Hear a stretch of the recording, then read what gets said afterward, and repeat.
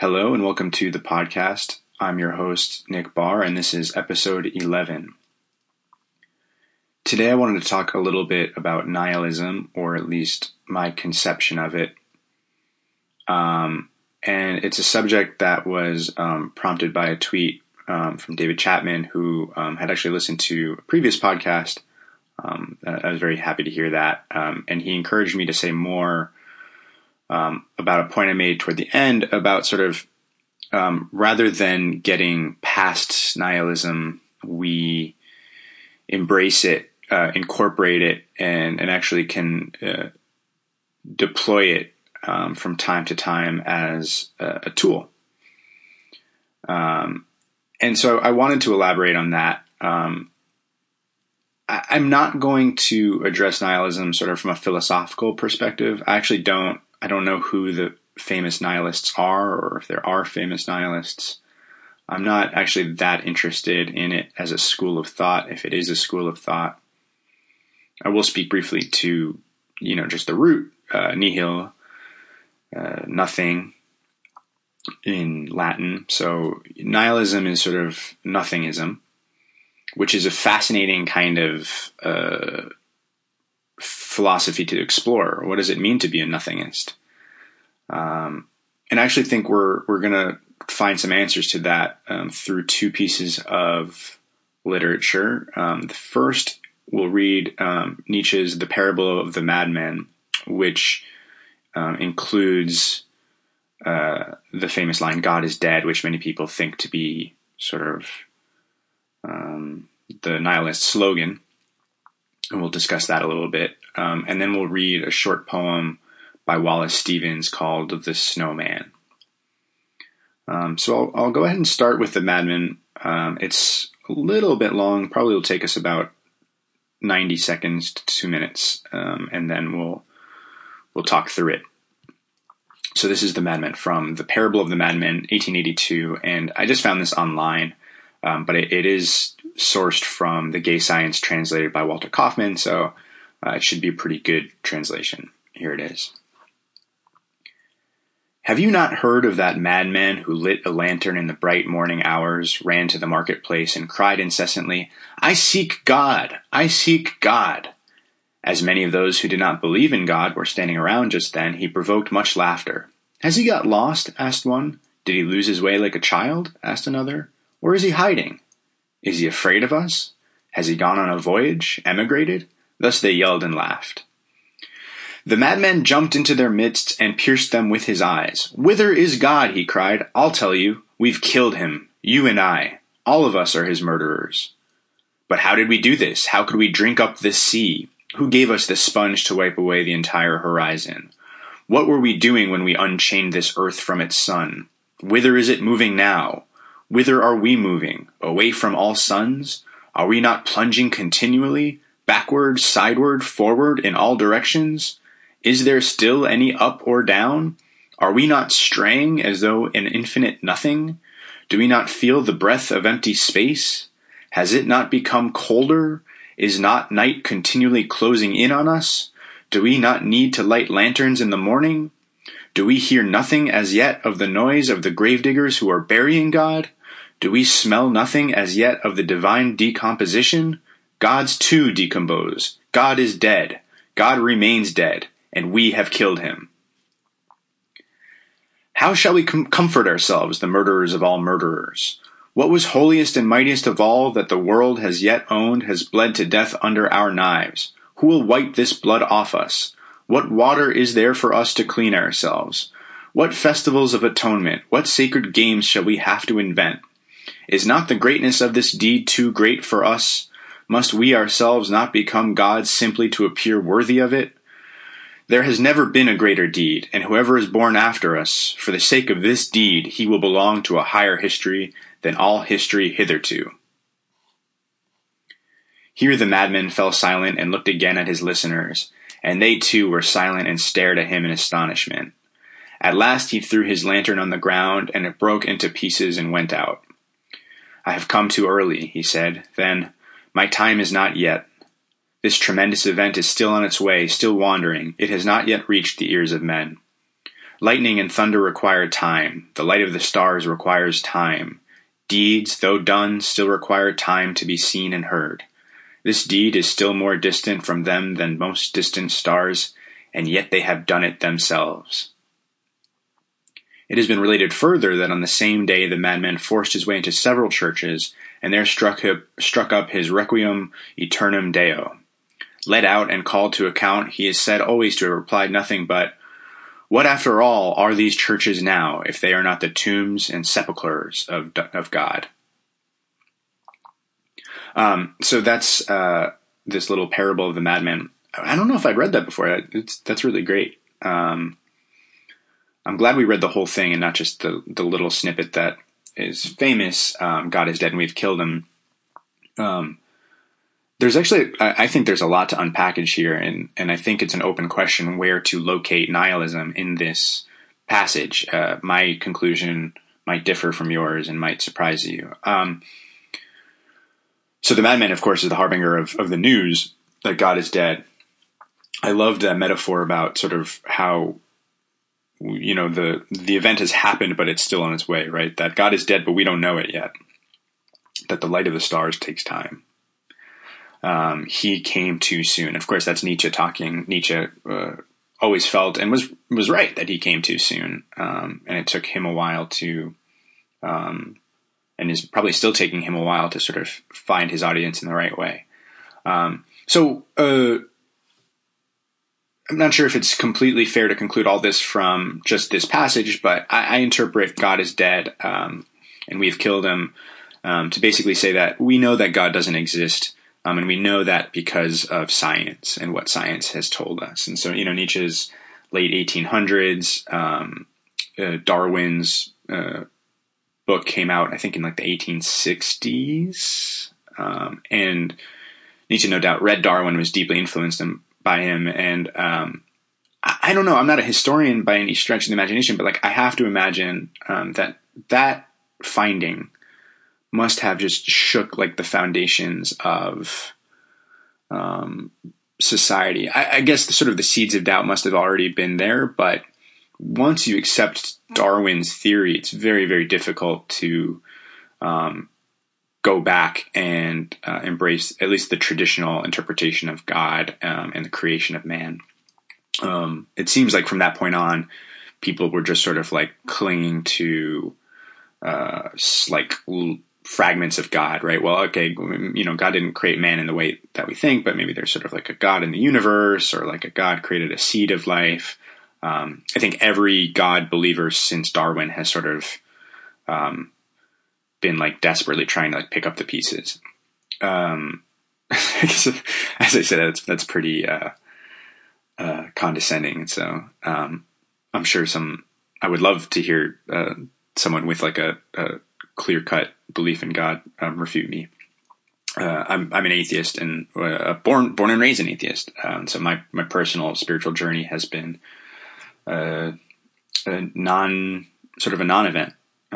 I was born not believing in God, and unlike the beliefs of Descartes, who kind of takes it as given and is actually important for his theory that everyone at some point has some conception of God. I never had that. I never felt God necessary in my life. I guess, I've grown more and more interested in spirituality as I've gotten older. And so that can be a subject for another day, but certainly the God as creator of all is just not something that resonates with me. Anyway, back to the passage. We've killed him, is a statement of actually the victory of knowledge and the victory of science. And so already, God is dead might be a nihilist statement, but we have killed him, while being an extremely metal and awesome thing to say, is a positive statement. We killed him. I mean, that's a victory. Yeah, we're murderers, but we're murderers like Brutus is a murderer. Macbeth is a murderer, right? Like we murdered as a statement of self and advancement. And so I think it's very difficult to even say God is dead is a nihilist statement, because it just comes right before we've killed him, which is a positive statement. That's not a nothing. That's a statement of self. Now, no doubt there's this massive gap or a power vacuum, and the madman points to that. How shall we comfort ourselves? And one of the questions was particularly Nietzschean, which was, what festivals of atonement, what sacred games shall we have to invent? And if you're like me, that line is almost a thrill of sorts. We get to invent some new games now.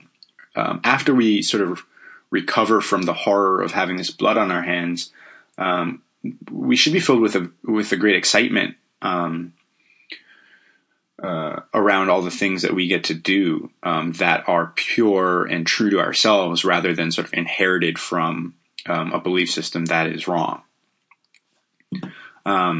So I won't say too much more about this passage, except that, of course, I would claim that the madman is no nihilist.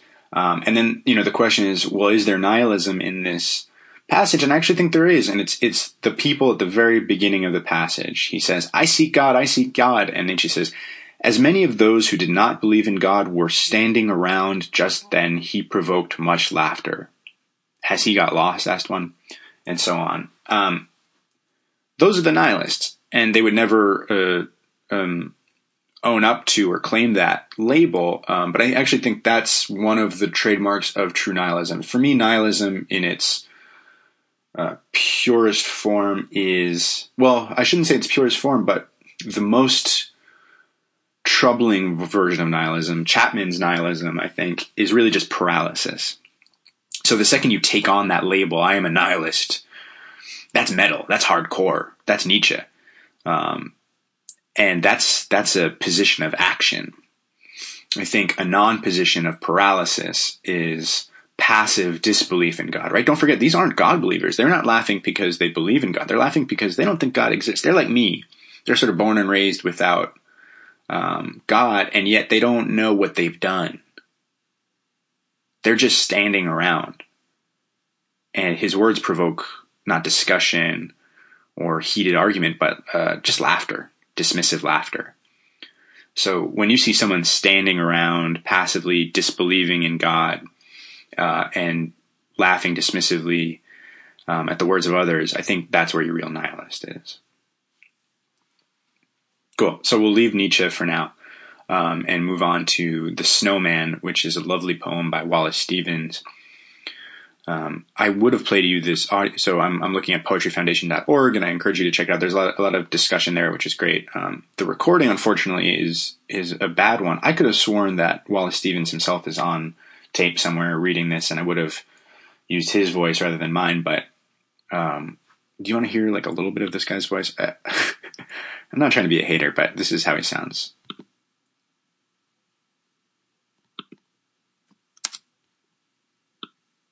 This audio poem is a production of poetryfoundation.org.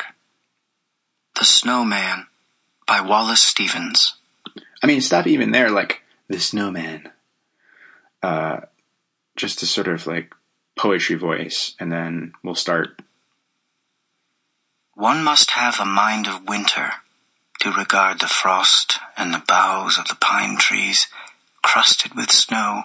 Okay, I mean, I'm going to stop because I want to read it, but like, when I hear recordings like that, it bums me out a little bit because I find poetry to be like fantastic, but it's so easily ruined by kind of pathos and whispery, whimsical readings. So I'm going to read it myself. I'm going to read it my way. Of course, I've set myself up to fail because now any hint of artificiality in my voice will turn you off. And please do attack me if you find my reading to be saccharine in any way. So now the pressure is really on, but here we go. This is The Snowman by Wallace Stevens.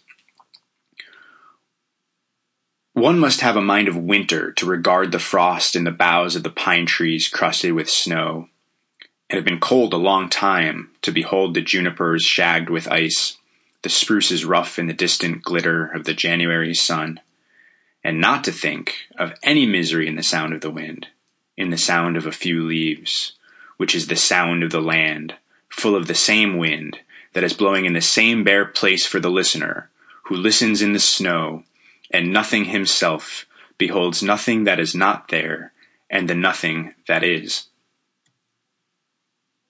So that's the snowman. It's such a good poem. And the punch at the end, is what I really wanted to focus on, in our discussion of nihilism. Well, but let's set it up properly. So, one must have a mind of, if you didn't grow up in the Northeast or in a cold place, I don't know if this poem could ever do anything for you. I would love to know if a Californian could read this poem and, have it resonate with them, because, God, when it's cold and you're outside, and you've got that, silence created by sort of the dampening sound effects of the snow, that's a real feeling. For me, this is a poem very grounded in not metaphor necessarily, but actually, when it's freaking freezing, and you've got that bright sun on you, and it's, the snow is everywhere. There's that silence, and that misery. But the temptation is to feel the misery, right? So, you've got to have you've got to have a mind of winter. Your mind has to be just as cold as it is outside, not to experience, misery, when you hear that whistling howl, rustling the leaves.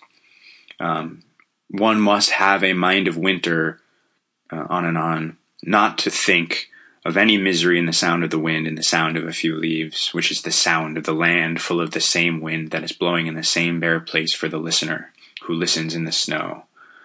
So there's kind of great mirroring of mind and world. But here's the end. For the listener who listens in the snow, and nothing himself beholds nothing that is not there, and the nothing that is. So you could probably spend a full hour or more on that, couplet. But, for our purposes, it'll do just fine. There's quite a lot of nothing to talk about. So, the listener is nothing himself. Well, what does that mean? That's to me seems a pure, statement of nihilism. I am nothing. The listener is nothing. I don't know quite how to interpret that, because we've just said he's been listening, and we're about to say he's going to behold something. So as a listener and a beholder, how can he be nothing? My guess, at Stephen's meaning, or one of his meanings, is just that in comparison with the universe that he occupies, this barren landscape of snow, he is nothing. And I suppose we should also go back to these verbs we've been talking about. He listens and he beholds, but what does he do? Is he not just, maybe he's just sort of these five senses? Right. He's sort of a passive observer. And,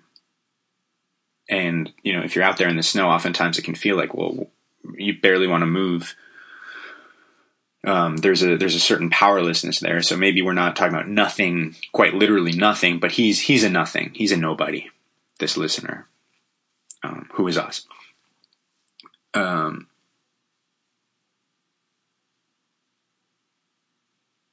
For the listener who listens in the snow, and nothing himself beholds, nothing that is not there.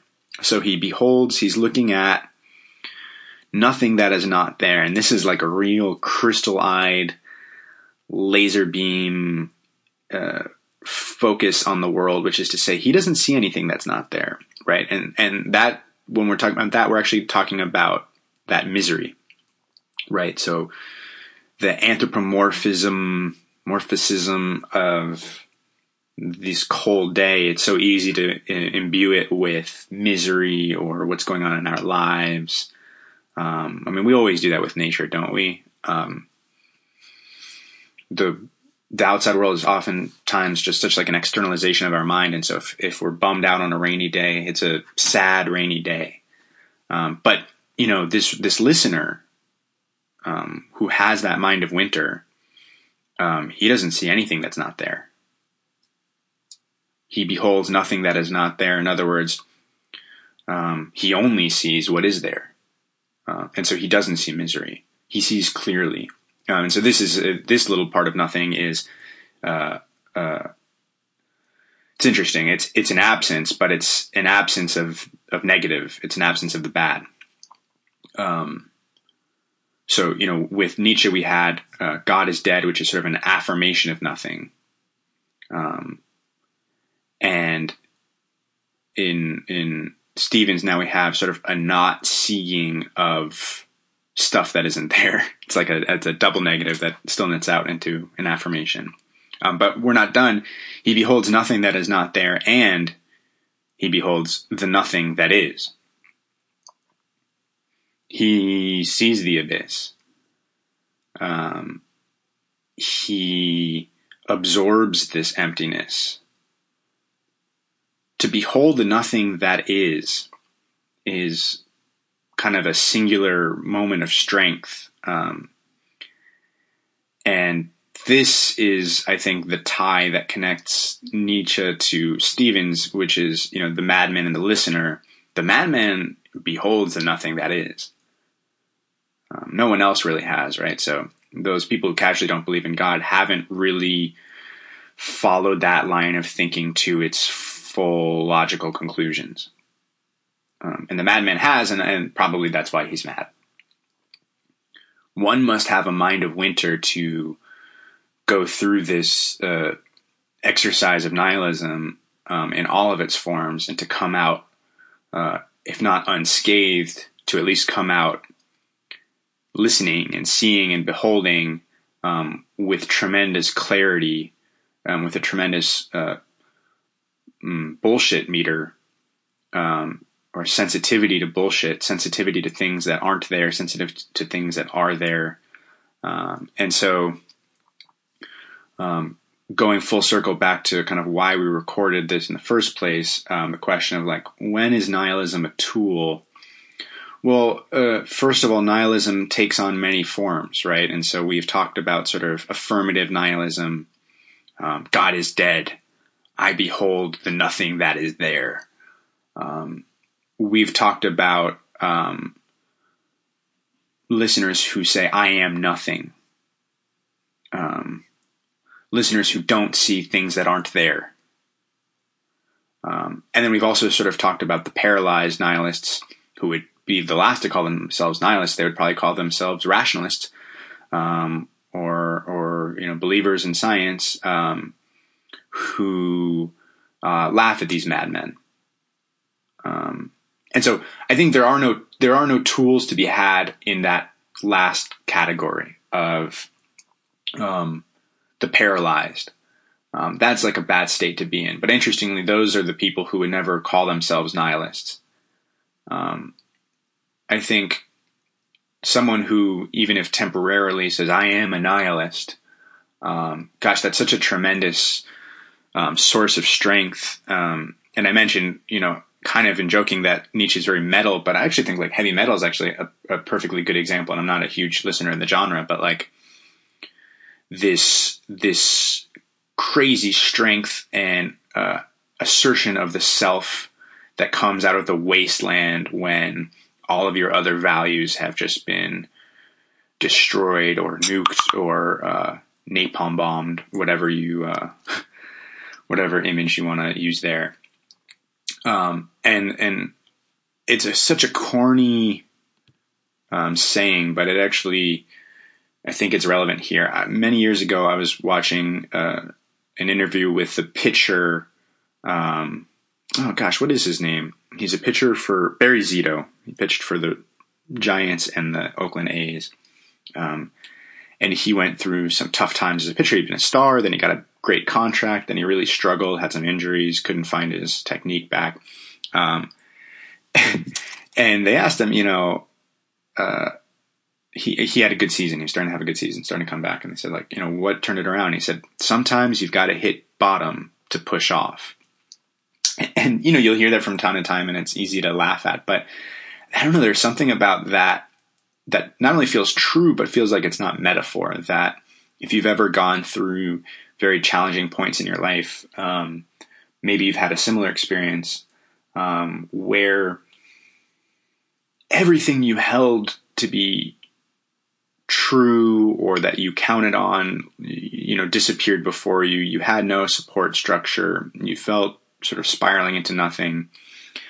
And then you hit something just very, very hard, like a rock, that is the self, but it's sort of a subconscious self. Like it's nothing you can articulate. It's just this very firm ground. It's an unfeeling thing. And if you spiral down enough, hopefully you hit that thing. And knowing that that's there, even if you don't know exactly what it is, does allow you to propel yourself upward, with sort of, unprecedented velocity. And so I think that's what I mean, when I say nihilism can be a tool. Well, that's it for this episode. I hope you enjoy the readings. I'll post them in the show notes. And gosh, I hope that didn't get too dark. But I love these two pieces, in particular the Snowman, and I think they're both great articulations of nihilism in context, and nihilism as a journey that one reaches, and one also pushes off from, and to put it back in Chapman's terms that we've talked about in the past, that's a journey that in my opinion doesn't happen once. It's a continual journey that doesn't necessarily even get easier, but maybe we get more comfortable in the winter. See you next time.